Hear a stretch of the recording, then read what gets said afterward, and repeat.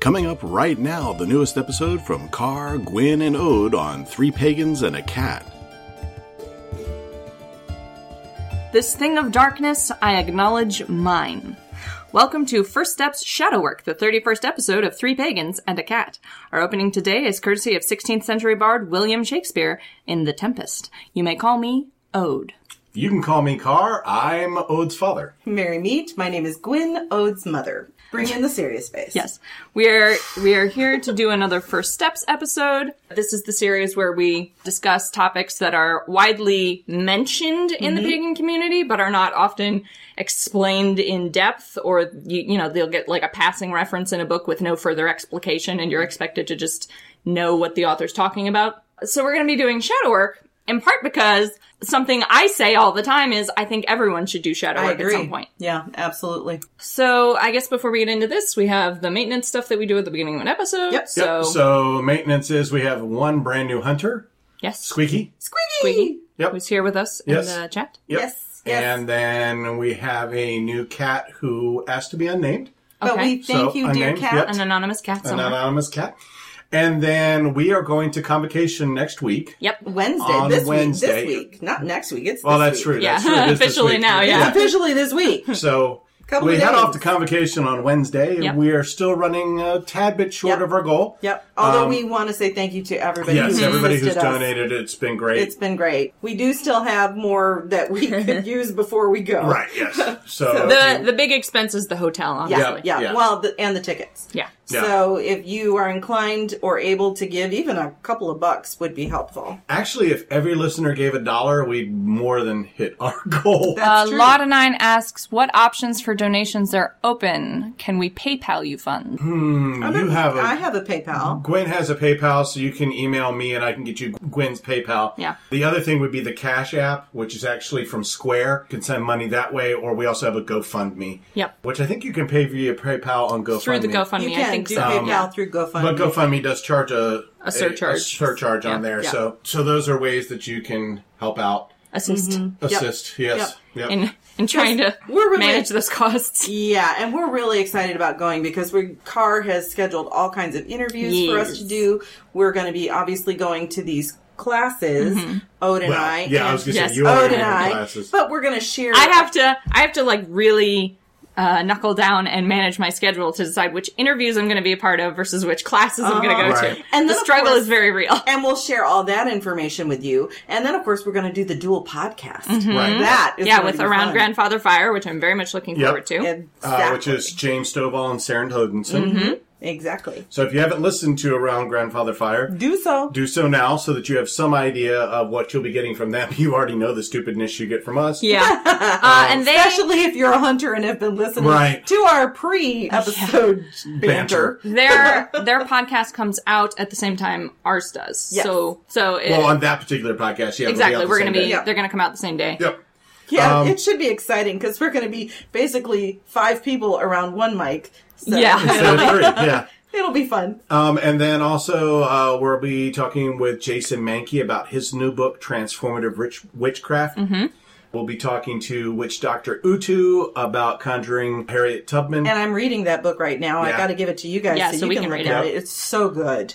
We'll be talking with Ken Day about shamanism, Nice. which I think is kind of cool. Yep, he's doing a class, I believe, Yep. right? Ivo Dominguez Jr., we're going to be talking about astrology. Hopefully Clifford Hartley Lowe, depending on Right, on the circumstances of the day. circumstances. We'll be talking about dark magic. And Emma Brand, we're going to be talking about his coven Oh, and yeah. how that works. And then I think we'll add into that coven or no coven. You Yeah, know, where yeah. do people kind of fall in that spectrum. And then Jackie Smith from Coventry Creation. You know, those amazing candles. Yep. And the Witches Union, which Yes. we think is really Yes, cool. the It's like Witches a- Union is Witches such a Union. cool idea. Witches Union's basically like Boy Scouts / Girl Scouts for witches. For witches, Yeah, yeah, so where you it's can pretty dope. you can do work to get little badges. It's Right, a very yeah. cool Very idea, cool. yeah. It's a great idea. So, and then we're still working on Tess Whitehurst, Storm Fairy Wolf, Ellen Please, oh, Duggan, please. Devin Hunter, and I'm sure Lady Dame will be on because Probably. it's We've been trying to get Lady We've been Dame on trying- for a while. Yeah. Yep. She's great. I absolutely love her. Yeah. Yeah, we get along with her really well. So Yeah, and she's local. She's She's in from Detroit, Michigan, right? so Yep. The Detroit so we've area. seen her around at assorted events. Right. Yes, we have. Yep. Yeah, so we're stoked about doing I'm stoked about doing the interviews. Yep. I'll also kind of be wandering around aimlessly when I'm not doing an interview. Right. But it looks like Friday at this point is pretty much Booked. my Friday is all interviews. Yep. Minus the fact that we're teaching a class, so Yeah. I'll be Yes. off for that. But then, Yeah, that's right. We are teaching the Building Your Book Ultra High Speed Edition. Ultra high speed. All the content in an hour and a half. in an hour and a half, so very abbreviated content. Right. I think that's it. Yeah, I think so. I don't think we have a whole lot else we need to talk No, about. I think that's So, it for right now. yeah, we That's can the actually major- get into the episode. Yes, Yeah, we the can. content. Yep. Oh yeah. Prep you guys, we're not doing a review this week. Because we're horrible people and we forgot. We forgot to pick something, so we didn't realize until today that we didn't have a review prepared, which means we can't read a book fast enough to review it for you guys, honestly, I swear in we're a still- day. For those of you all who haven't seen, I put up a poll on our Facebook page. We're looking at potential t-shirt ideas, besides just the cats on there. We have Swan and Chill. Or Don't Swan and Chill. Or Don't Swan and Swan. Chill. Maybe I'll make two. Guess what? It's time for reviews, just because people will be like, what the hell does that mean? And you Although can be like, you chose a different review. oh, yeah, it's true. I did spell it You wrong. used the, you went the, light dance routine review. Jazz fingers. It's time for jazz fingers, essentially, yeah. Oh my gosh. And then I also left it open where you can add your own option. And oddly enough, the adding your own option is currently winning. Just, this is my path, choose your own. And so I'm wondering though if, and this is a question that I'm asking out loud on the podcast rather than individually, but could there be like a witch, this is my path, choose your own? Oh, yeah. Oh, yeah. You know, I Druid, like that. This is my path. choose your Heathen. own. Yeah, I can do heathen. those. I Yeah, like so, that. I like that idea. You know, and then, Squeaky likes the reviews, yep. and Agent M was surprised you liked their suggestion. Was that the this is my path, choose your own? Because if so, I really did like it. And it's winning. Yeah. It's winning And the it's poll. winning by a significant A landslide. margin. Yeah. Yep. Good choice. Yeah, so- I like that one. Yeah, so So that's, congratulations. You're gonna get a t-shirt Yeah, design. that's Probably it, a couple. yep. And I also just threw up Ode Stone Corner on there, which I figured we could do with like a wrestling ring with the Ode character in it. And rocks. And rocks everywhere. I don't know. But anyway, so we're just trying to come up with different ideas For future shirts. Yeah. shirt Yep. idea Shirts, options. mugs. Mugs. They'll go up on Redbubble. So Right. anything you want them on, you could get them on. Right, Yeah, you can exactly. get them on from Redbubble. Yep. So that's it. I'm That's done it, now. we're done. Yep. The first thing we should talk about with shadow work is sort of where the concept comes from. And contrary to what I think a lot of people expect, especially in the pagan community, shadow work is not an inherently magical practice. It can be used in a magical way, but the concept of the shadow and of working with the shadow actually comes from analytical psychology. It comes from Carl Jung, who was a Swiss psychiatrist. He was the founder of analytical psychology. He was a friend and student of Freud before they had a big falling out and stopped talking to each other forever. He's the one who gave us the id and the ego. Yeah, he originated a lot of concepts. He originated extroversion and introversion, although they're now used in a different way than he originally used them. He originated the concept of the collective unconscious. Which a lot of people use. He originated the concept of synchronicity.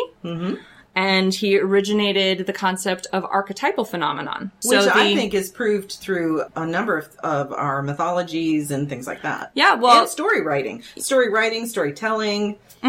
Yeah, Jung identified a bunch of archetypal figures and archetypal actions and things that showed up in stories and in mythologies and in personal development, individuation, in these cycles and patterns. And he identified these as being not just like coincidences that all humans sort of naturally gravitate to these archetypes, but as figures and inherent elements of the collective unconscious. Right, exactly. And I do believe he came along, or at least from his work came along, the idea of self-actualization. Jung pursued a concept called individuation, which was the idea that a human being's sort of ultimate purpose was to grow as an individual into their most whole person. Right. Which we sort of now, it's branched out into things like self-actualization. Right. But it was formed from that Right. concept. A lot of concepts that are very sort of pop psychology and very new agey these days, actually, when you trace their lineage back to originate to Carl Jung, who Jung himself he was a pantheist. He studied a lot of religions. He studied Buddhism, Taoism. He studied Catholicism, Christianity, just sort of a range. Pretty much any religion he had access to, he studied.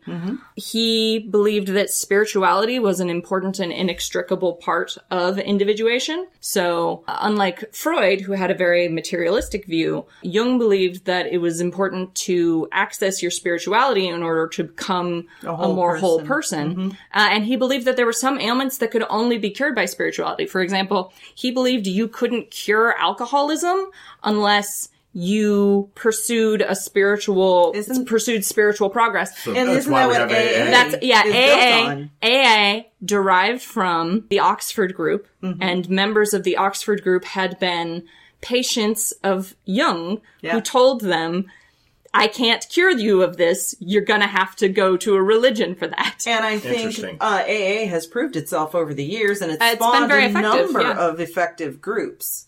So for all manner of things. Oh, yeah. Yep, there's NA, there's a bunch of A's. Yep. Jung also had an interest in spiritualism and the occult. Hey, gotta love that. And although he attended a bunch of seances in his life.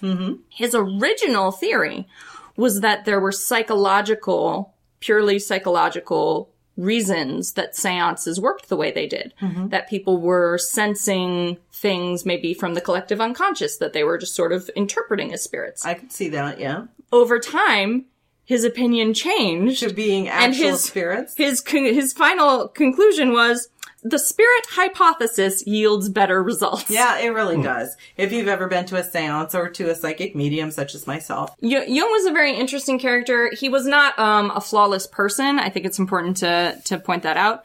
But he is he's very foundational to the way modern psychology works and to the way shadow work functions. Because among the many concepts he created was that of the shadow. So, Gwyn mentioned earlier the ego and the id. Those are two pieces of the self, right? Two faces of the self. Right. And the shadow is another face of the self. Now, I was reading a very interesting bit of information about the shadow work, dealing with your shadow. It's on the website Scott Jeffrey. Okay. The things he said was that basically the shadow self, if you want to narrow it down, is how I took it into a nutshell. It is the unexamined or ignored parts that were repressed into our unconscious and all the unaccepted or discouraged parts of ourselves that were swept away for the first 20 years of our lives through behavior modification from parents and society. That is broadly true, but it is not the totality of truth of the shadow, I would say. A lot of people focus on like the inner child when they think about the shadow.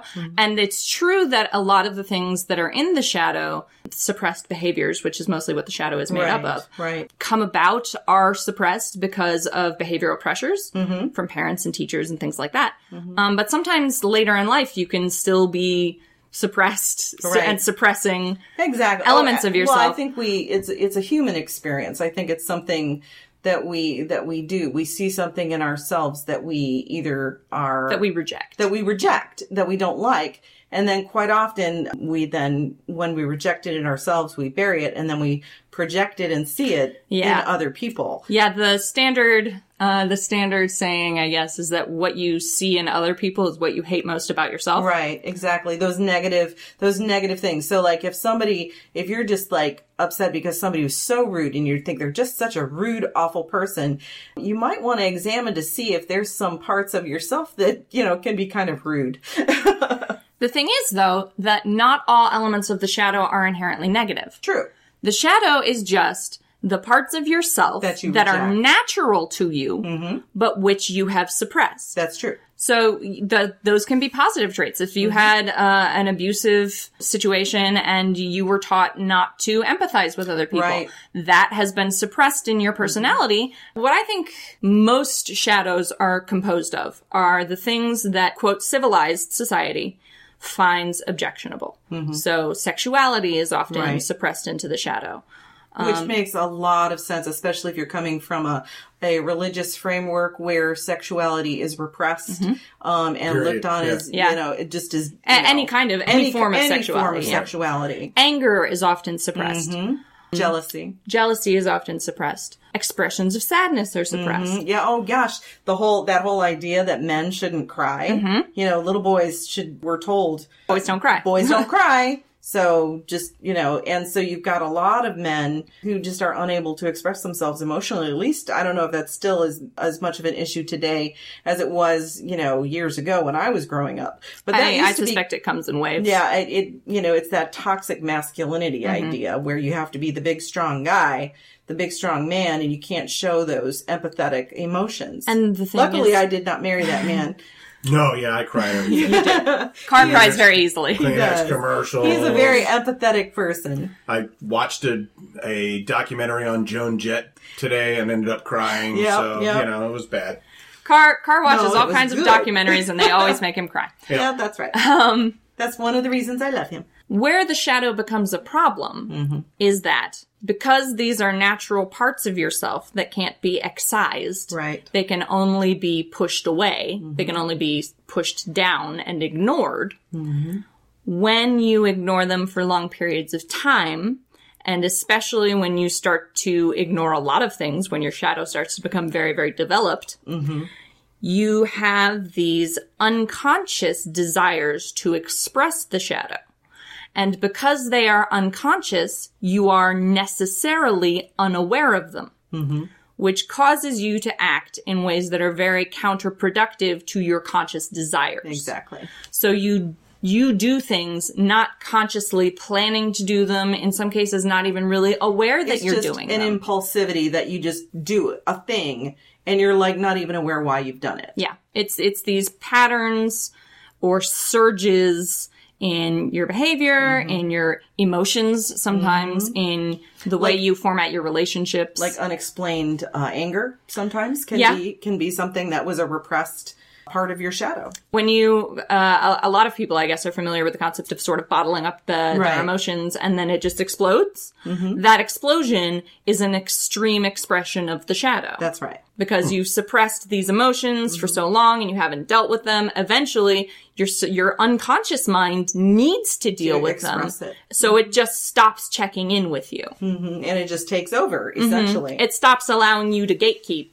And instead it just says, well, I'm going to deal with this and I don't care if you don't want to. That's right. Gotcha. And it usually does this at the worst possible time. And that can be very detrimental to yourself, to your health, to your relationships, to your work, To every aspect to every of your life, aspect really. of your life. Now, I have a quote, and I think it might be Jung. I didn't get down the reference. Okay. But it's, there is no light without shadow, no psychic wholeness without imperfection. that is Jung, I believe, yes. And so I think that what the shadow is about. And we come now from a society that has very black and white thinking.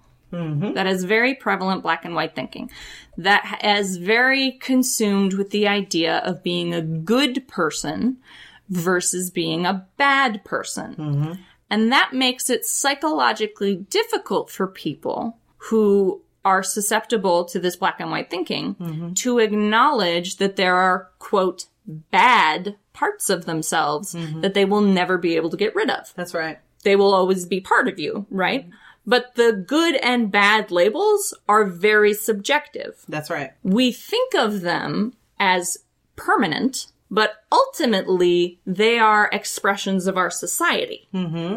So our society has decided that expressions of sexuality are bad. Exactly. But expressions of sexuality are natural, and ergo they are not good or bad. They just are. Exactly. And so that's why, though, you get people who suppress their sexual urges. Say, for instance, if you have a young man or a young woman who is attracted to the same sex, and they are being told that what they're thinking or feeling is bad, it's wrong, and they're getting this message over and over again. And so when they do act on those urges, they feel incredible guilt. Mm-hmm. Or they act on those urges in unsafe ways. They don't practice safe sex. Exactly. They can get hurt in some way or other. And honestly, I think that's, you've got a lot of teenagers who have to deal with this because, if they do start expressing their sexuality as a homosexual, lesbian, you have a repressive society or repressive family who is telling you, no, you are wrong. This part of you is... You are bad. You are bad. If you do this, you are bad. Yeah. This is a big thing. That's the thing. This is the big thing. It's never this part of you is harmful or this part of you needs to be managed carefully. Like anger. Anger does need to be managed carefully. Absolutely. It's useful sometimes and not useful other times, right? Mm-hmm. But the message that we receive because of the black and white thinking of our society is when you are angry, you are bad. Yeah. Which is not true. Sometimes your anger is useful. Sometimes your anger is not useful. Learning to identify the difference between those things is important. But in neither case are you a bad person for feeling anger. And we learn how to deal with those feelings through shadow work. Through shadow work, yes.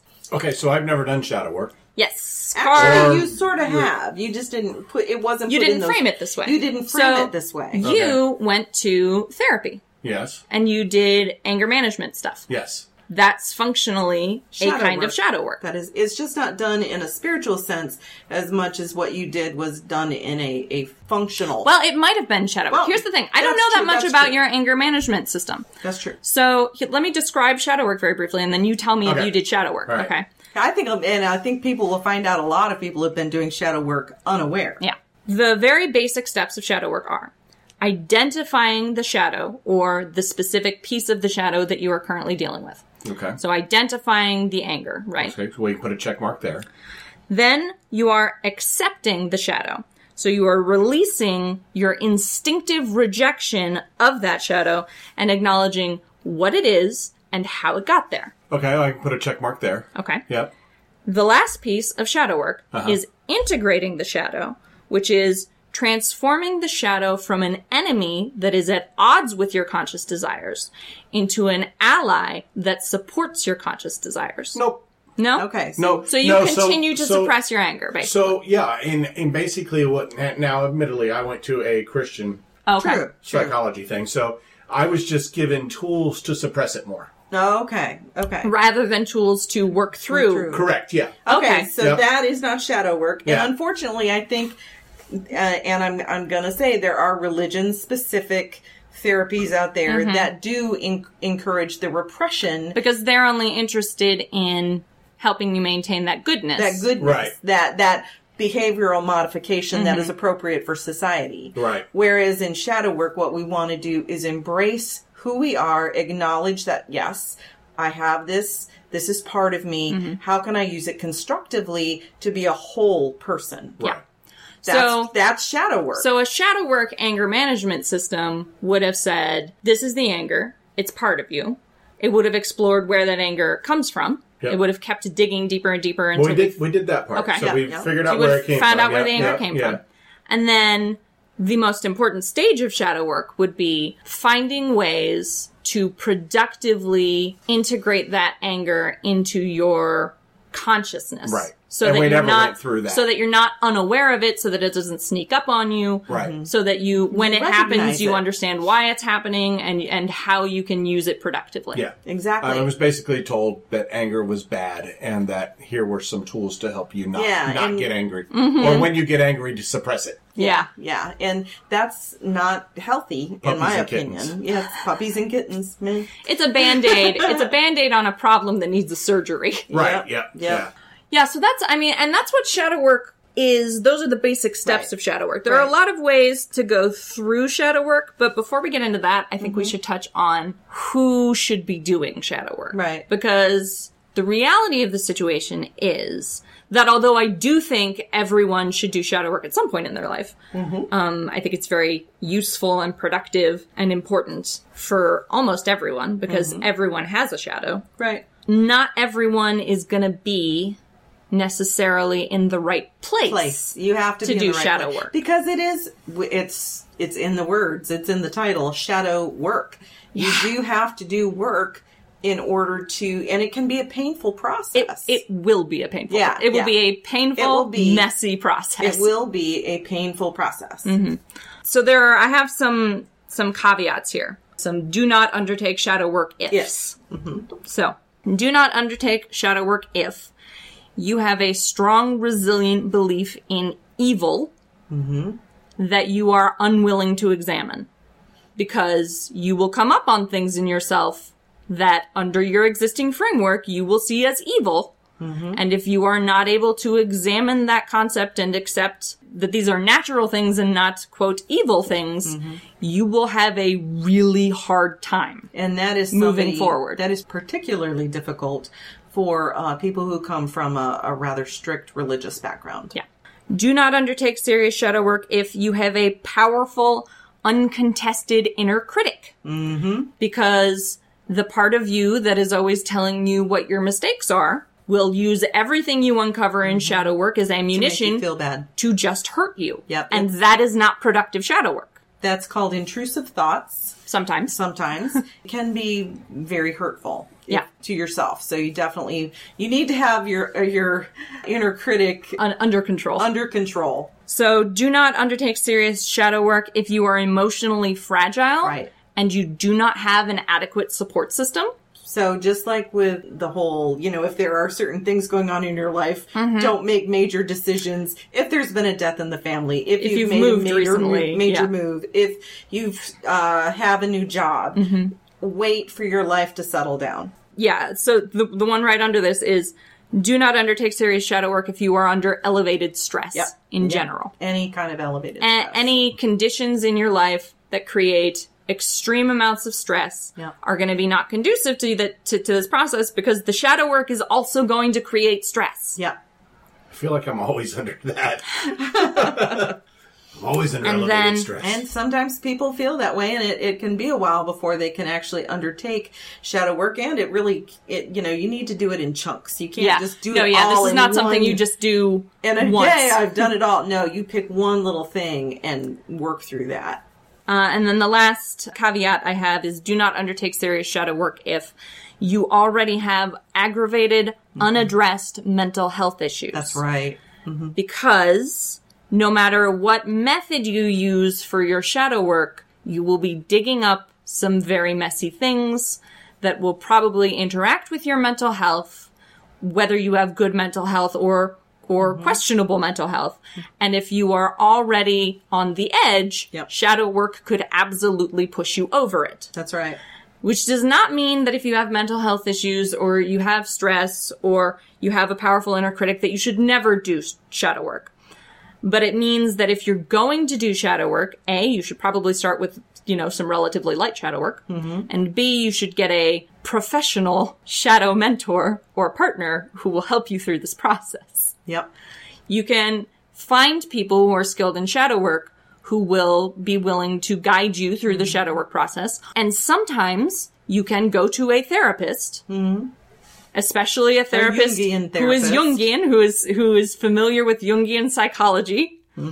Vet your therapist and find the right one for you. So in other words, do not go to your local Christian therapist. No, go to, Christian find an analytical psychologist or someone who cognitive behavioral therapy is also good for this. But so find a therapist who's willing to work with you in the systems you're using and coordinate your shadow work with the therapist. Yeah. And remember to be kind to yourself. Take your time. That's the big thing. Take your time. There is no rush on this. No. Be kind to yourself. Know your limits. Accept that you will never be perfect and that the work never stops. Yep.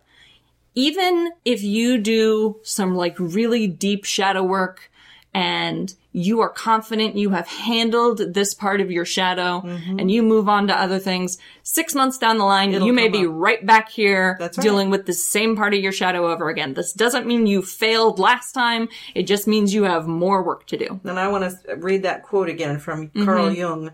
There is no light without shadow, no psychic wholeness without imperfection. And I think that's something that we really need to remember. Any questions, Car?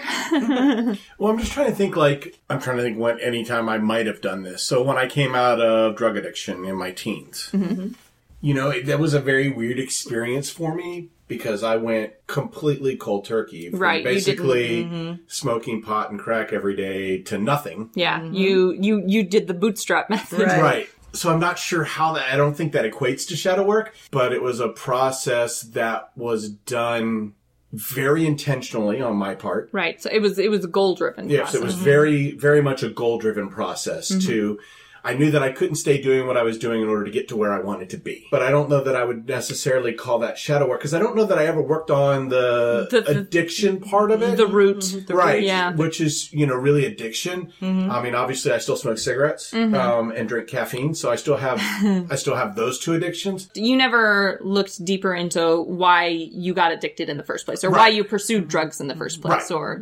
I would say my anger management therapy, I guess, for lack of a better word. Counseling, probably. Counseling, led me to understand where that addiction came from as well, because it was all kind of built in together. I mean, it was the death of my grandfather, my parents divorcing, right? All these stressors, right? All these stressors, all at once.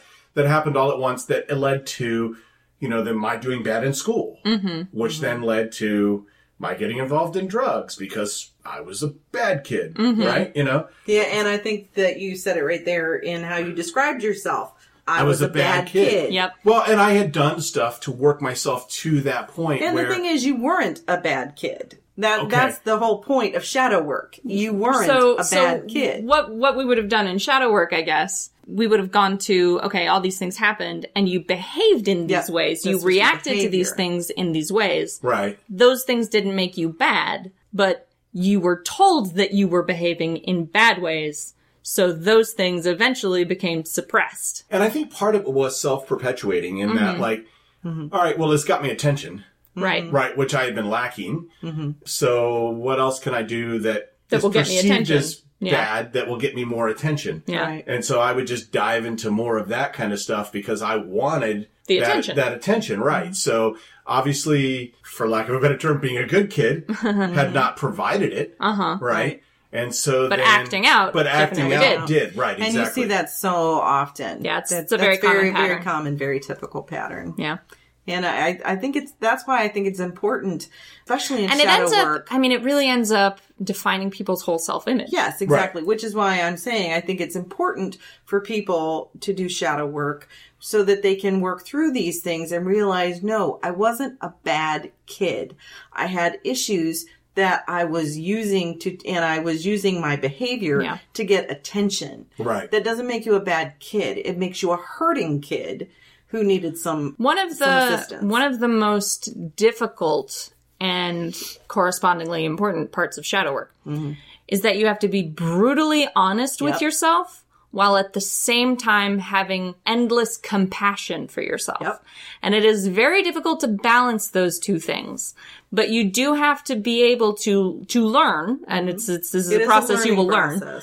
You have to learn how to look at yourself and see your flaws with incisive clarity. To see yourself and everything that is wrong with you. Everything in yourself that you instinctively reject, that you loathe about yourself, that you would never confess to a stranger.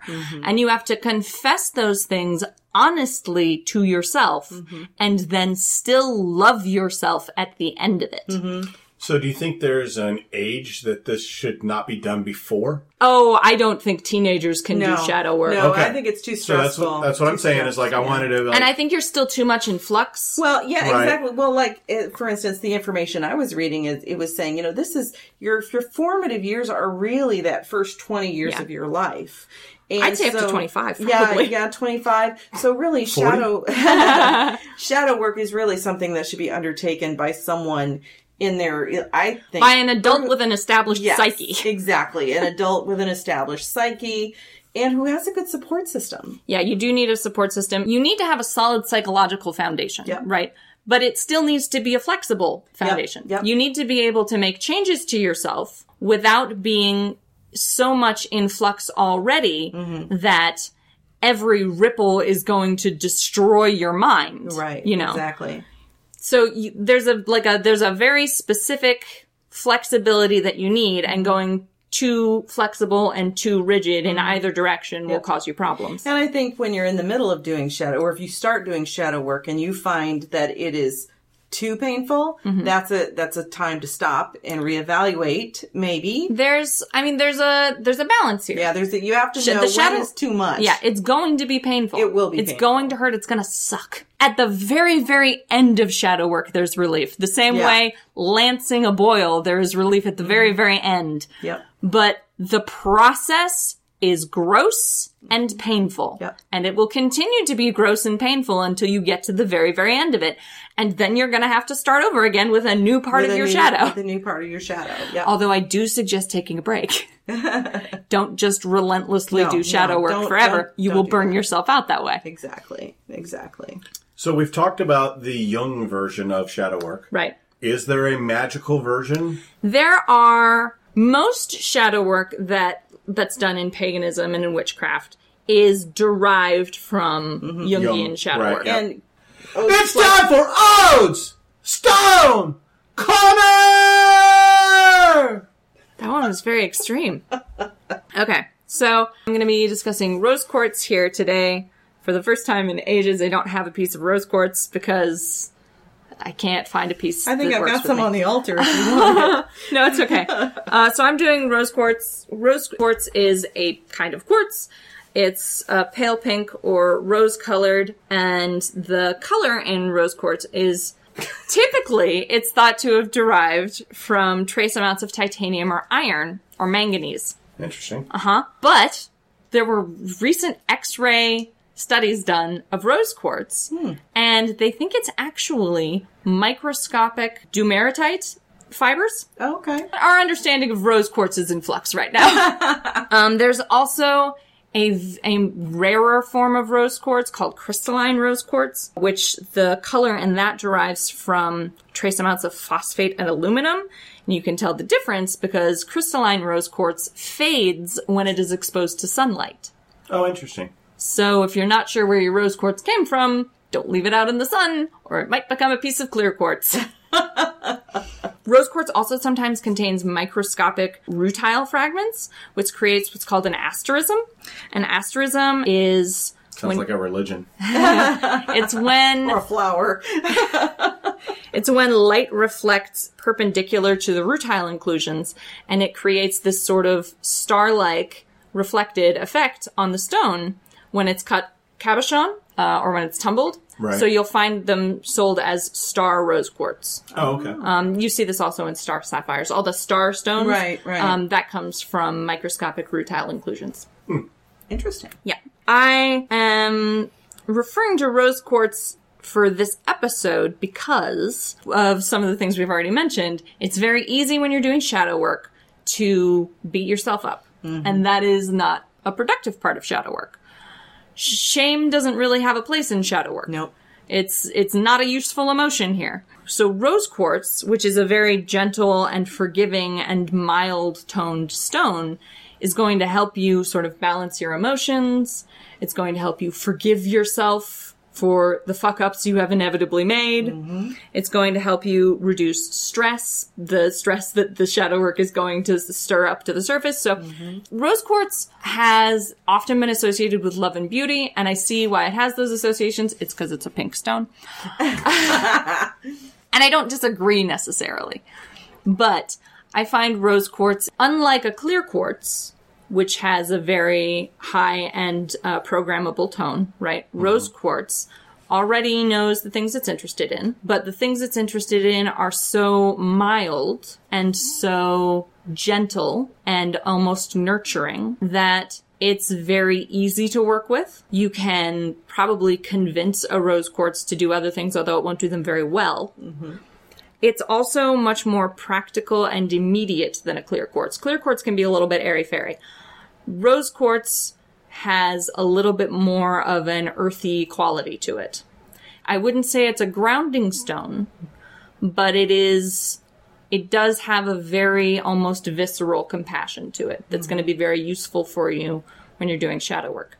Now, I don't have a piece of rose quartz because inexplicably I am energetically incompatible with rose quartz, and I have never found a single piece that's willing to work with me. That is not generally true of rose quartz. Rose quartz is usually very willing to work with people. So you should be able to find probably several pieces of rose quartz that will be fine for you. But if you're in my position, I can't help you. I'm sorry. Someday, there will be a rose quartz. Never found And maybe not. Yeah. There's something about me that doesn't jive with well particular energy. with rose quartz. I've never found a piece It's like that... you and pendulums. Yeah, like I mean, I can get vibe off of rose quartz. I get this very mild, forgiving tone off of rose quartz. But everyone I've ever picked up has been like, thanks, but no. Put me down, put me down, put me down. So, Maybe you're just too intense. I don't know. And that's it for Ode's Stone Corner! You're doing this now with the image in your head of what you want the t-shirt to look like, aren't you? Because, there were a few episodes You can have, like, the mic drop in the middle of the thing with my image there. Yep. And then, There were a few episodes in the in the past where it wasn't quite as dynamic. All right, so now I would say let's the magical version. Yeah, let's go into obviously, how is it used in having magic? having a piece of rose quartz, having a piece of rose quartz would then be a magical thing that you could do. Sure. When you're doing your shadow work. The question would be, why would someone who is doing magical working want to do shadow work? It really does come down to, if you are going to be doing any kind of spell casting, any kind of raising of energy, you want to make sure that basically you dealt with some of those things in yourself that could potentially derail what it is that you're doing. At least that's how I look at it. The other thing I would say is that it's going to be very difficult to have clarity in your intention. Exactly.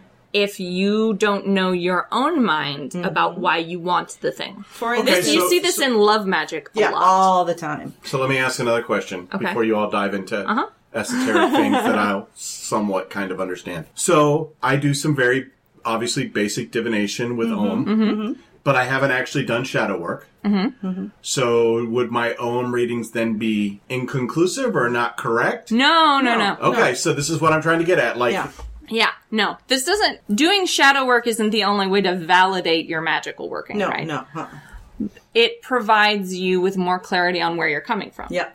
So your divinations are not incorrect. They're being influenced by your unconscious in ways you're not aware of, maybe. Yeah, Okay. exactly. Which is why in love magic it can be difficult if you haven't done shadow work and you're trying to do love magic. Your own inner demons, if you will, could cause a little chaos.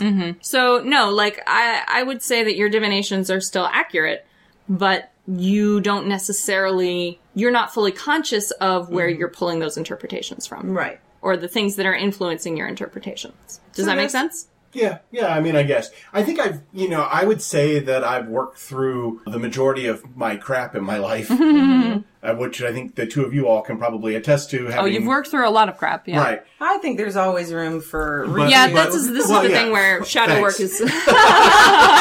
I didn't mean you. Apparently I suck again, so I'll work through it again. I didn't mean you specifically. I meant people in general. No, what I said earlier was true, is that the work never stops. Yeah, Right. the work never stops. 6 months after you think you've finished the work, Right. it comes back again. Yes, but I'm just saying, I've worked through, but never in this way. Never Right. in this context. Right, in this So it might be And interesting never- for you at some point, if you are interested in that. Yeah. It may be interesting for you to choose a particular piece thing, of it. a piece Right. of it, and do some shadow work on it. Well, and because the thing you mentioned was you did the acknowledging part of Yep. shadow work, Right. Done but never almost- the integrating part. Right. Right. You've done half the, or 3/4 of Yeah. the... 2/3. 2/3. 2/3, thank you. Math is not my friend. You've done 2/3 of the work, so you could just go back and recall that work that you've already done. Right. And then incorporate that third piece. Yeah. Right. That's why you hear people talking about shadow work. About the need for shadow work. The need for shadow work when you are doing magic. When I was being trained in magic years ago, that was something that my mentor and I were working on, was shadow work. Yeah. Because she taught me to do magic strictly through my intention. Yeah. And so that became a very important part Having a very of my having a crystal very clear intention. crystal Yeah. clear intention. So shadow work was a part of that training. Because otherwise your intention could be muddied. It could be muddied by unconscious by influences. unconscious influences and desires. I know that, like, you believe you can do magic without any tools or anything, just basically your can. intention. Just with the mind. Just with the mind. You have to Okay. be trained to Pure do that. power but of the mind. Right. I'm just saying that's what you believe. Yep. And so I would think that your shadow self would have to be very in tune for that. But if you were just following a quote-unquote recipe, right, Right. does your shadow self have to be as in line? Good question. I think it probably depends on where you stand on what magic is. Mm-hmm. So if you believe that magic is just a series of steps that you undertake, and that you don't even have to necessarily believe in it for it to work, then hypothetically, like, your condition doesn't matter.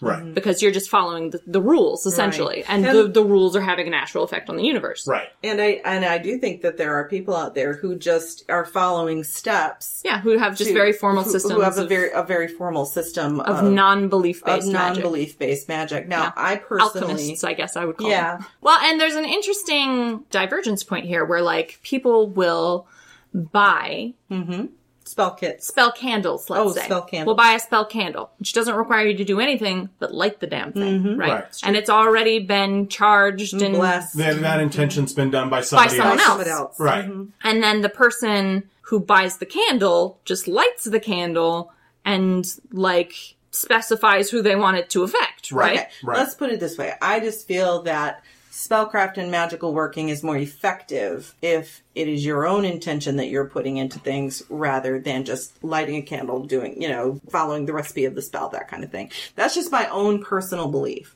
Other traditions, other people may have a different opinion of that. But you do require belief. Well, of course, now, there's an argument to be made that if you're doing the steps, you do believe it'll work. Right. Otherwise, you wouldn't be doing the steps. And you do have to have, there has to be, I think, an element of belief, or you wouldn't be lighting the candle if you didn't believe the spell was going to Now, be I cast. do think, under those circumstances, if you light the candle, but you don't have a sufficiently clear idea of what you want the result to be, I think that's actually the cause of a lot of spells that don't work. Right. Or that go have wrongly. Right, that have undesired effects. I think it's because the people who were performing the spells, who were lighting the candles, who maybe didn't 100% know what they were doing or what they wanted, Right. Comes back around. right, brings us back around full circle As to... if you are a magical practitioner or a pagan who works magic, it is useful to do shadow work so that you have more clarity. Yeah, so you know what you So actually you know want. yourself I- and your intention. I agree that it's more useful to do the shadow work. I Yes. agree with that.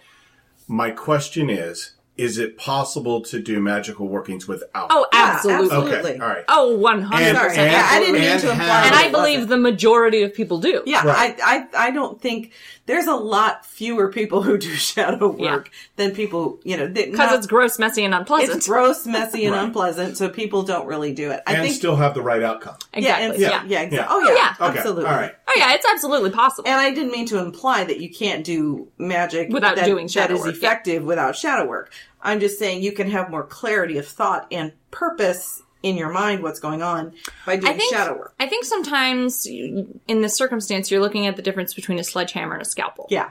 I think because you may have less clarity without having, like, really done the work on yourself to know what you really, really genuinely down at your core want, as opposed to what you consciously want, the magic that you do gets you the result you want, but it does it in maybe a more robust and less refined way, right? When you know the very specific thing that you actually want because you've done the work to figure that out for yourself, whether you did that through shadow work or therapy or just extreme self-reflection. Self-reflection through meditation. Whether you've achieved nirvana, whatever, like... Whatever you did. When you know yourself very clearly and are therefore able to have a very, very clear idea of what you want a spell to accomplish, I think you are able to work more precisely and have less ripple effect. Does that make sense? I don't know. I feel like this is one of those places where we can run people away from paganism because you have to do shadow work in order to... No. In fact, I believe there are people who are not ready to do shadow work, like I said. And again, I don't mean to imply that you can't do magic or witchcraft or anything without doing shadow work. No. I think there are people who have practiced magic probably the majority of their adult lives and have never done shadow work. And the thing is, I don't even really encourage people to do shadow work because I think it'll make their magic better or whatever. I encourage people to do shadow work. Their life better. I encourage people to do shadow work because it helps them know themselves more. And that, I think, is sort of the highest calling of being human, is to know yourself more. Like, what else is the point of you? And that's one of the tenets of paganism, right, Wicca and witchcraft, is to know yourself. It's one of the Hermetic principles. Yeah, maybe? I believe so. Yeah, when I encourage people to do shadow work, it's not because... And, here's the thing. I haven't done that much shadow work. I mean, I've done shadow work, and it's been unpleasant and messy and, gross. And especially when I was a teenager, I did shadow work wrong. So, and this is part of the reason I don't recommend doing shadow work as a teenager. The shadow work that I did as a teenager, that I didn't frame as shadow work, but that's functionally what it was that I found all the pieces of myself I didn't like, and I pulled them up like weeds from the garden of myself, and I cut them away, and I replaced them with new things. And that's not what actually heals your shadow. No. So I've had to go back as an adult and redo a lot of that work, looking at the things I removed that I excised from myself, that I tried to cut out completely, and say, no, those are still there. The pile of weeds I threw away has just rotted and festered, and I still have to deal with all of this. So I'm not coming from a position of superiority here. No, me either. I'm coming from a place of saying, like, I'm in the middle of the work, and I know it sucks, but it is important if you are in the right place to be doing it. Right. And if you're never in that place, that's okay. Yeah. You don't have to. There's no obligation. I think it will help most people.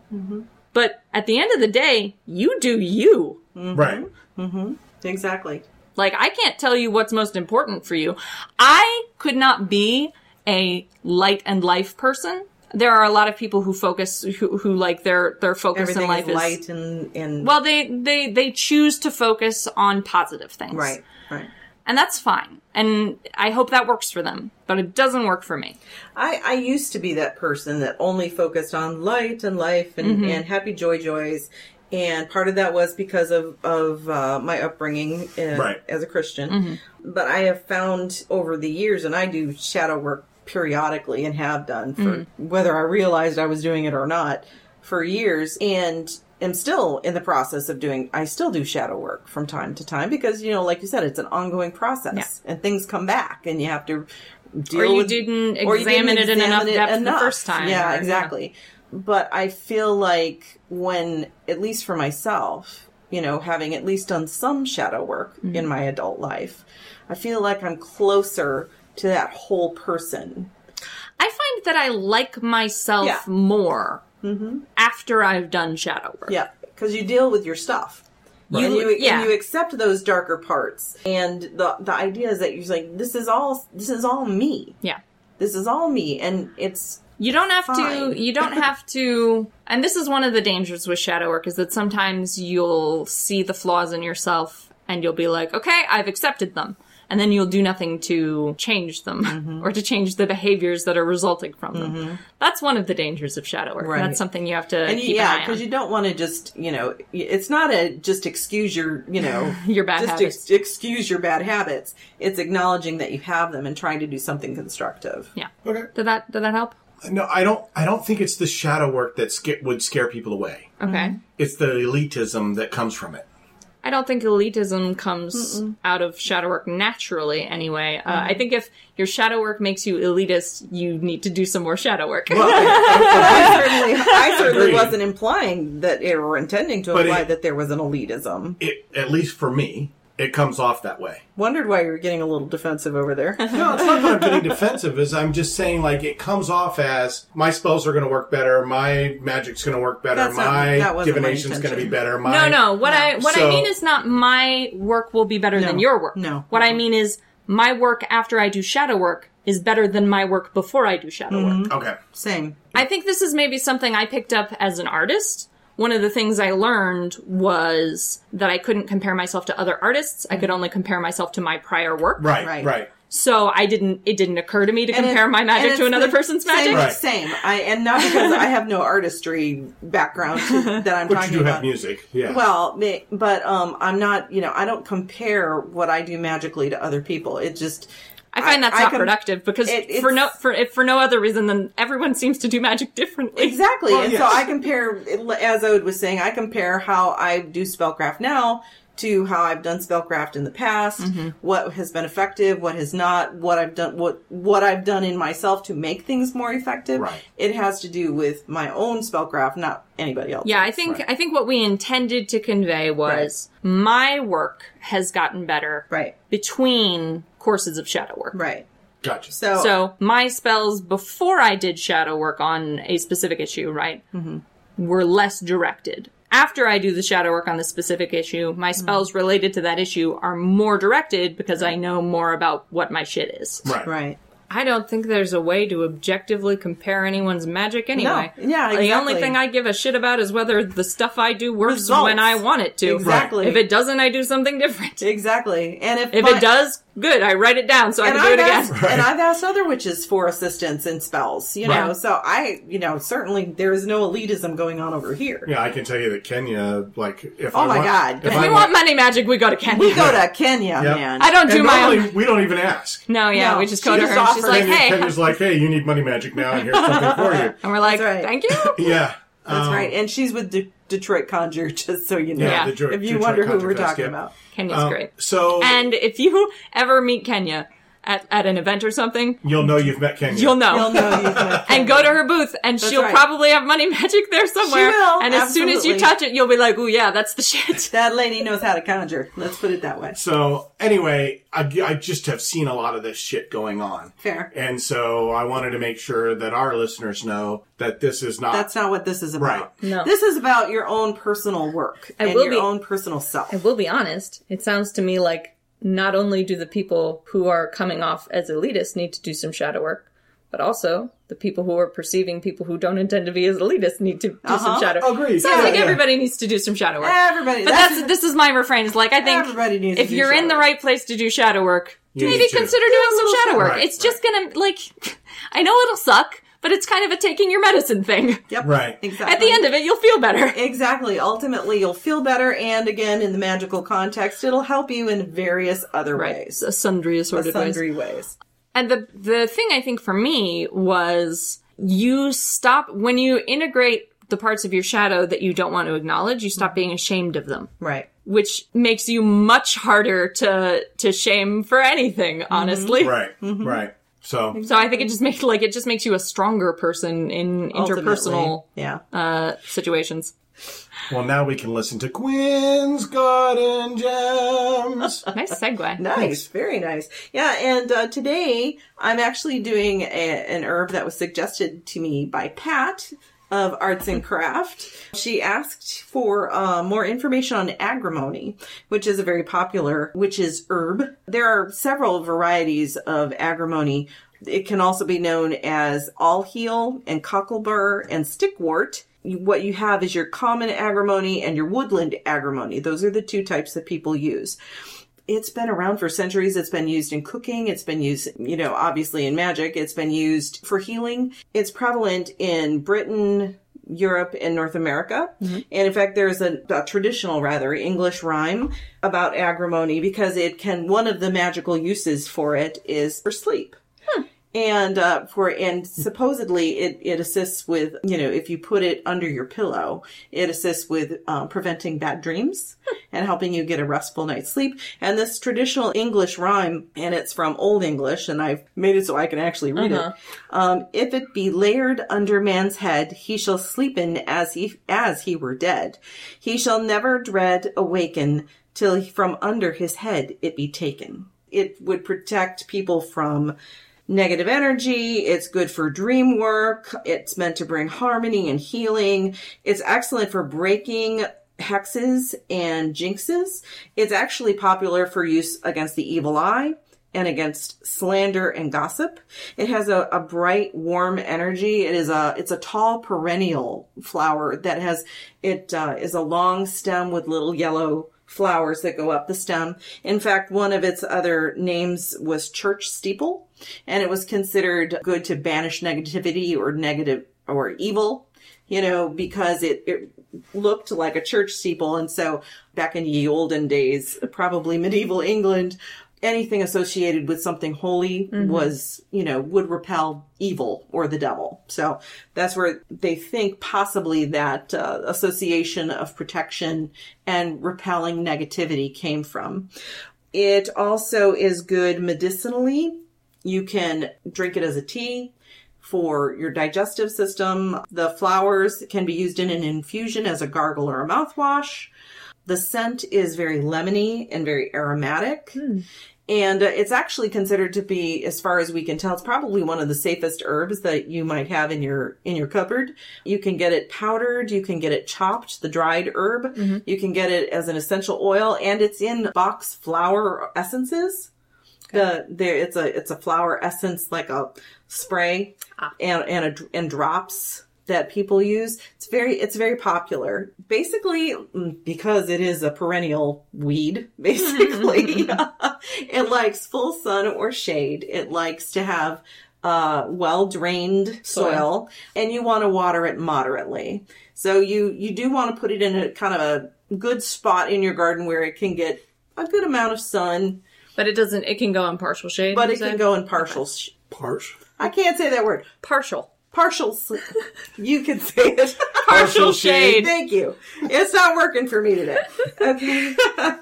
Oh, and also in Saxon times, it was the leaves and flowers were used to stem bleeding and encourage clot formation. That sounds familiar, yeah. So yeah, it's a very useful herb to have. You can use it medicinally. You can use it in magic.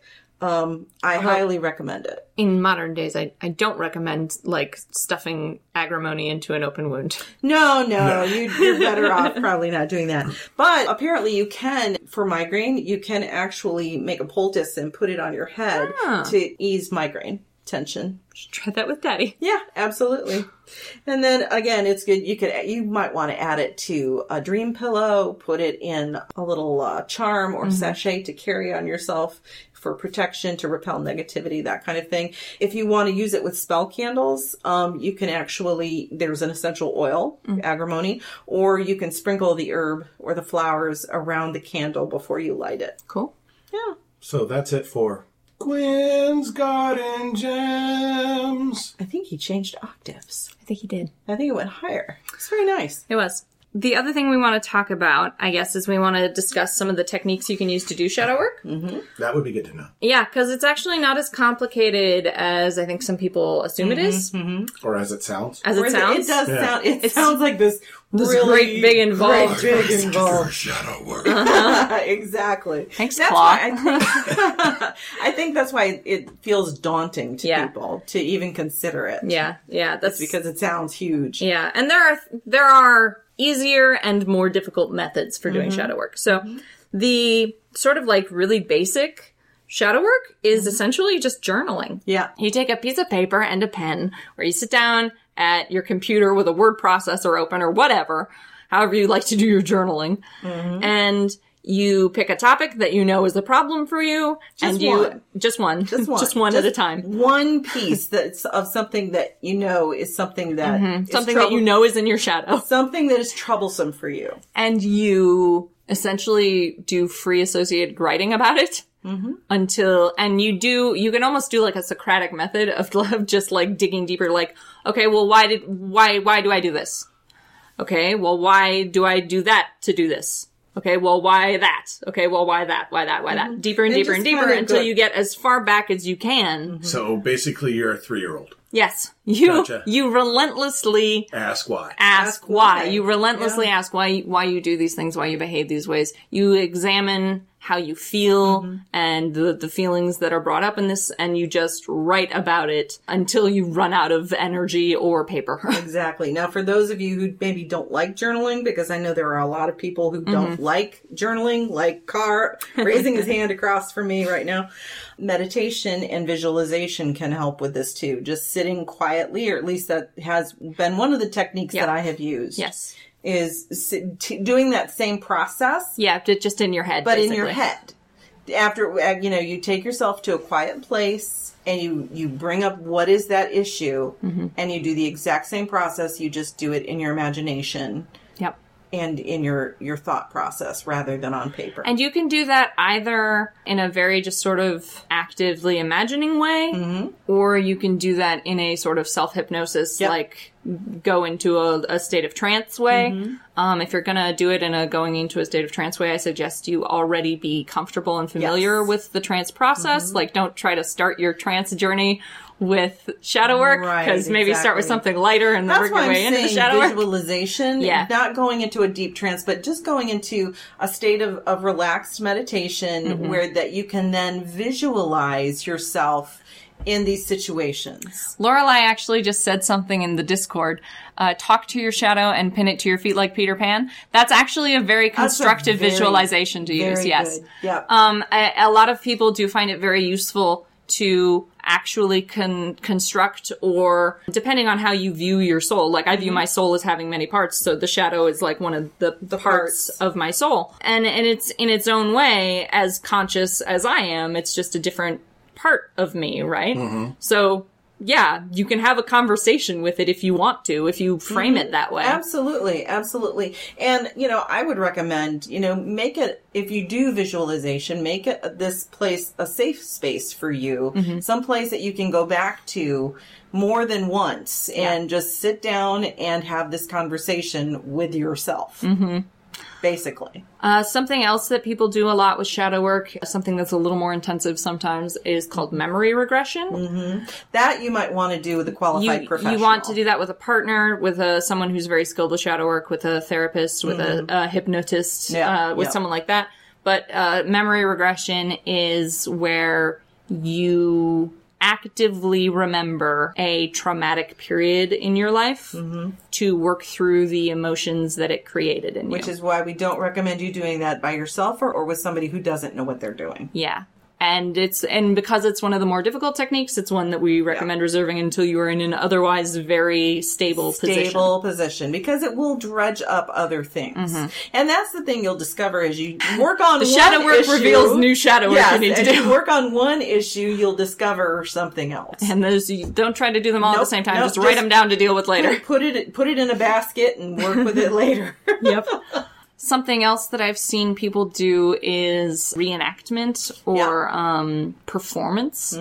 So they'll do sort of these symbolic, cathartic performances of either situations that were difficult for them, or they'll act out what they know are their bad behaviors. They'll act those out and perform the experience of them to sort of call up those emotions, because it's easier to do shadow work if you're feeling the problem. And if you're having a hard time feeling the problem, things like reenactment, things like cathartic performance are ways that you can bring that feeling close to the front so you can deal with it. So like Shadow Work the musical. Yes, basically. Okay. I'm wondering if, because I once attended a Zaar, Z-A-A-R, which is an Egyptian dance experience, basically, where you essentially do a short version of shadow work. It's a form of ecstatic dance. And what it is meant to do is call up your inner demons and So that you can wrestle with so that you can wrestle and release them. Yeah. So you could, if that is something like in instead of like if you didn't want to act it out. Yeah, you could do what you ecstatic could dance, do is, focus on the one thing that you've chosen and do some, bring it up through ecstatic dance and deal with it that way. through drumming, and Drumming, there are a lot of more active things you can do. Singing, all kinds of things. And I find even that, so, like, right now there's a show on Netflix called I Am a Killer. Mm-hmm. And it's a series of interviews with death row inmates and the people who are affected by their crimes, right? And I found it very interesting because the show presents them in a very empathic way. And you're forced to sort of address them as people instead of as concepts. So and the things that drive people who commit crimes are the things that are in your shadow somewhere being suppressed. Yep.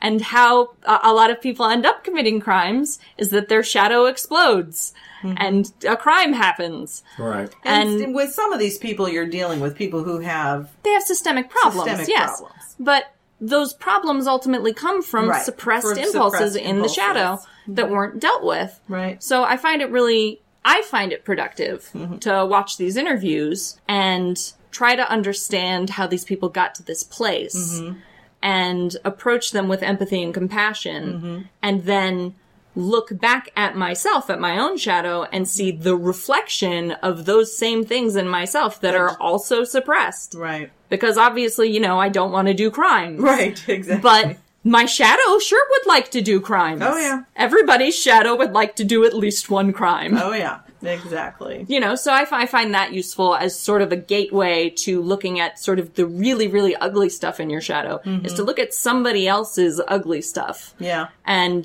empathize with that person's ugly stuff. Right. See them as a person, and then look back at yourself. Right. I think that's the important part, is having empathy and seeing them as a person. Something else that you can do is you can use, like, if you don't even know where to start, you can use a divination system. This can be as simple as, like, asking your tarot deck, like, okay, what's the thing I need to focus on? Pendulum is good for that, too, because you can, you have to ask yes/no questions with that. Yeah, but I mean, if you have some ideas, if you have a list of a couple of things that you should be working on, you could very easily take a pendulum if you do pendulum work and say, pick one. Say, which one of these. And you don't have to do it by asking the question. You could write them down on a piece of paper in like a rainbow shape. Sure.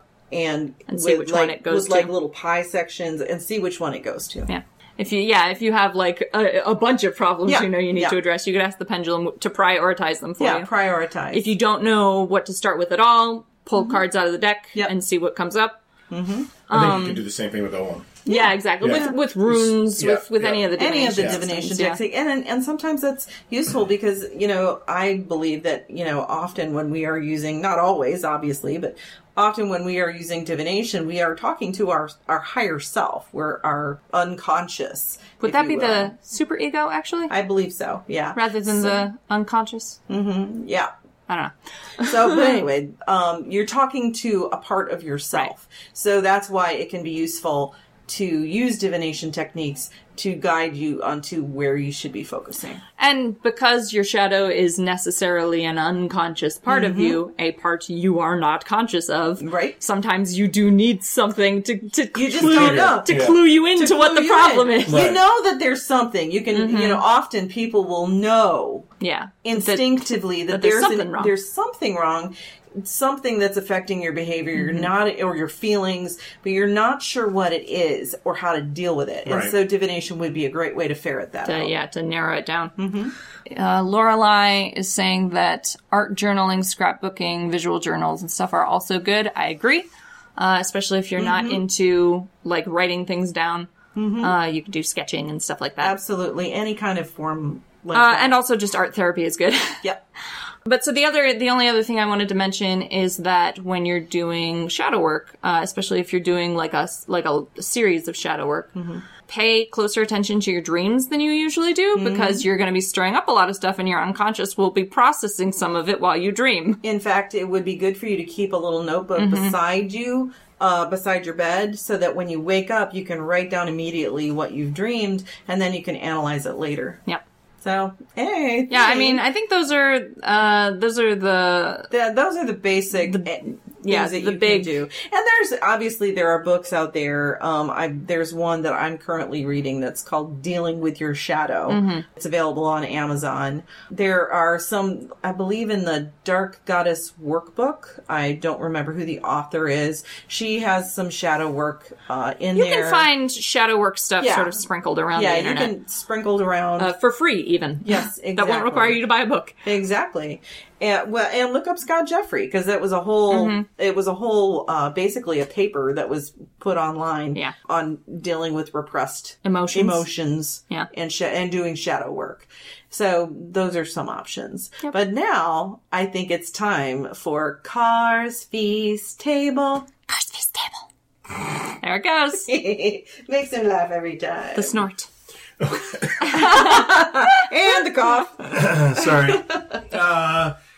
So I decided, since I hadn't done any actual shadow work, that in the feast table today, we would have chocolate shadow cake. Nice. Chocolate is always good. And Cara's shown me a photo, and it looks extremely good. And as we all Harry Potter fans know, chocolate is good for defense against the dark arts, right? Does that include shadow work? Who knows? I don't think JK was really thinking about it. I know chocolate has always been good therapy for me. So this is a chocolate cake. Okay. With a white frosting and then a chocolate high gloss glazed ganache poured over top. Oh God, it looks very amazing. good. It really does. It looks so good. So cake is basically cake. Make a cake. Get a box cake. Bake a chocolate cake. Bake a chocolate cake. Make it easy on you yourself. You could bake a chocolate cake. Get a box cake. You could do a box cake, but doggone it, I have a recipe that has a cake in it. So make the damn cake. It always tastes better if you make it yourself. Unless it's my grandmother's chocolate cake. You say that, do not go there. But I suspect most box cakes are better than whatever I would come up with. All you have to do is follow this wonderful recipe. I'm going to follow that wonderful recipe, and we shall see. So it's 3/4 of a cup of butter, 1 3/4 cups of sugar. Wow. Might be a little sweet. 2 cups of cake flour, sifted. 2/3 of a cup of unsweetened cocoa powder. Okay. A teaspoon of baking soda, 1/2 teaspoon of baking powder, 3/4 of a teaspoon of salt, a cup and 2 tablespoons of buttermilk. Ooh. At room temperature. See why I'm saying make it? Buttermilk does add a lot to a chocolate cake recipe. 3 large eggs and a teaspoon of vanilla extract. That does sound good. Mix that all up, bake it. While it's baking, you're going to make this frosting. He says it like it's so easy. Mix that all up and bake it. That's pretty much the case. You mix it all up and you bake it, and it comes out as a cake. While that's baking, you're going to make your white frosting, which is 2 large eggs. Just the whites, no yolks. 1.5 cups of sugar, 1/8 of a teaspoon of salt, 1/3 cup of water, 2 teaspoons of light corn syrup. Interesting. And 1 teaspoon of vanilla extract. You're going to mix that all up and set it to the side. Isn't that the same amount of sugar that was in the cake? No, it's less. Okay. By 1/4 cup. Oh boy. It's a big cake. Okay. It's a lot of sugar. Just deal with it, people. There's butter and sugar galore. It is and buttermilk. 16 servings in this cake. Oh wow, so that's a big cake. Yes. That's a big cake. Okay. I don't think I have. It's for a party. It's for a party. Right. It's for your shadow work party. Hey. Oh. Maybe you just make a 4-layer cake. So it is layered. Okay. After you take your cake out and it's cooled, you're going to want to ice it with this white icing. And then you're going to make the glaze, which is really simple. Okay. It is 2 ounces of semi-sweet baking chocolate. Okay. And 2 teaspoons of shortening. And I have been watching the Food Network a lot over the years. And you want to make sure your chocolate doesn't get too hot so that you get that nice gloss. Glaze, yeah. You want to make sure that it doesn't get too hot. So you're going to nuke this mixture 30 seconds at a time. Mixing it after every 30 seconds. So don't cheat. Until it's just put it in for 2 minutes smooth, or whatever. Then you're going to let it cool slightly and set it aside. And then you're going to, once that cake is frosted and everything, you got this glaze, you're going to pour it over the top of the frosting. Of the cake. Right? And it's going to run down the sides. Yeah, it's that is supposed really to cool. run down the sides. You're Yep. not frosting over the frosting. You're letting it run down the Yep. sides. It in looks these so long effective. rivulets. Yes. Yeah, It's really it looks really cool. nice. Almost. Yeah. Octopusy kind of looking things. Anyway, and then if you have taken the time and done it correctly, you will have a high gloss glaze. If you don't, you'll have burned chocolate. That's You right. not want necessarily have burnt chocolate, but it it'll won't be have that dull. glaze. Yeah. It'll be It'll dull. be dull. So you want to make sure that you spend that stopping every 30 seconds. Yeah, Yes, it won't it's a be process, shiny. but you want it to be shiny because the process of this is it's a mirror that doesn't reflect. It's very cool. Right? I've done it before. It's worth the time and the effort. It really is. Hence the reason why it's a shadow cake. Yep. Right. Gotcha. And so we will post that recipe from the Spruce Eats Cool. on Nice. the On the The blog. website. on the blog. On the blog, On the blog. which you can find on 3pagandsodacat.com. You can indeed. Yeah, I guess we are kind of we're kind of at the end here. Yeah, I think we've talked about as much as we can from all the various Unless Car had any aspects. more questions. No, I think what I'd like to say right now is we'd like to thank our tiger Akaneko Ah. for the Grand Rapids Kimono Club. Absolutely. And the Grand Rapids Kimono Club, you ask, what is it?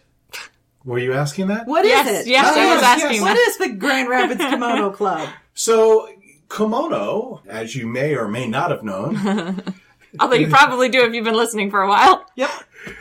while mostly in the modern period, kimono is worn by women and is often only in formal occasions. Historically, kimono was worn by both men and women. And had all manners and purposes for it, including an intricate set of rules and styles which would advertise the wearer's social position, their age, their gender, their marital status, their personality, their intended activity, all kinds of stuff. It's really cool. So if you're in the West Michigan area, you can check out the Grand Rapids Kimono Club on Facebook. Owning a kimono is not required for admission to the group. Nope. Akaneko has said that many times.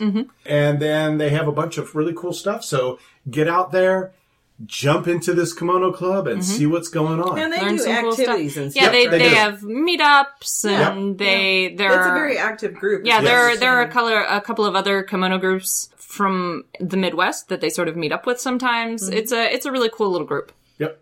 Yeah. What about Crystal? Oh, we just want to talk about the tea? Sure, yeah, we can just talk about the tea. We just had the tea the other day. Crystal I actually had Potinin, tea yesterday. who was Yeah. also a tiger, correct? Yes. Crystal Yes. Potinin. Yep.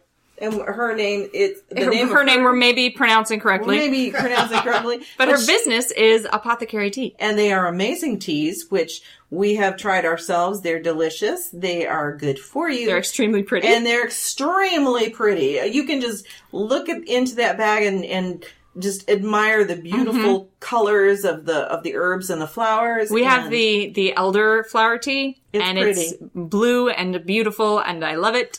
It even smells good, like just even before you make Yeah, tea. before you like, steep in it, just opening the bag, it's just like, Yeah. exactly. Smells so good. And she has a number of different blends. Oh, yeah. There's the elderberry. There is the Herbalist Shield. herbalist shield, which is if you need to boost Boost your health. immune system. She's got a sangria one that tastes like citrus. It is very good. She's got a chai tea that looks very nice. I haven't tried it yet, but it does look very good. And you can get it. I believe there's various sizes that you can order. And I would say if you're going to go on to the website and order now, the Star-Crossed Lovers Collection is what this Yeah. we're in Oh, the is month that of being February. featured? Yep. Yes. So get on there and get that. It actually looks absolutely amazing. You get Romeo, Juliet, Faded, or the Crossed Lovers Sampler Pack. That does look nice. And the Sampler Pack is only $20. So Yeah, that's hard to argue with. Yep. And if you get Crystal's tea, you know you're getting tea that has been prepared by someone who really takes care and pride in their work Yep. and in their product. That's apothecaryteastore.com. That's that is right. exactly it. All righty. Now I think we're done. Now I think we're done. All You're right. gonna So do the thing. Do the thing. Do the out stuff. Get yourself prepared. you can find us on. Okay, that was dramatic. You can find us on, he says, and then immediately cracks himself up so that he can't deliver. All right, so you can find us at 3pagansandAcat.com. That's the number 3, pagansandAcat.com. You can also find us on Facebook at 3 PAAC. That's 3-pack. That's the number 3, PAAC. So on Twitter, you can find us at 3_pagans. You could find us at Google+, but it won't exist in April, so who the hell cares? So why bother? And you can find us on YouTube. Yep, YouTube channel, which I cannot read you, but you can find all of that information. Just We also by have a search. Patreon page for Patreon. We have a Redbubble where you can buy T-shirts and mugs and all that hopefully kind of journal stuff. designs. Yeah. New designs, journals Be on coming there. at some point. All Hey, kinds of Buy, stuff. buy a journal for your shadow. There you go. Yeah. A journal for your shadow work. That's it. I think we're done. Yeah, I think we are. Okay. Thank you. Goodbye. Goodbye. Goodbye. You've been listening to 3 Pagans and a Cat. Find out more information at www.3pagansandacat.com.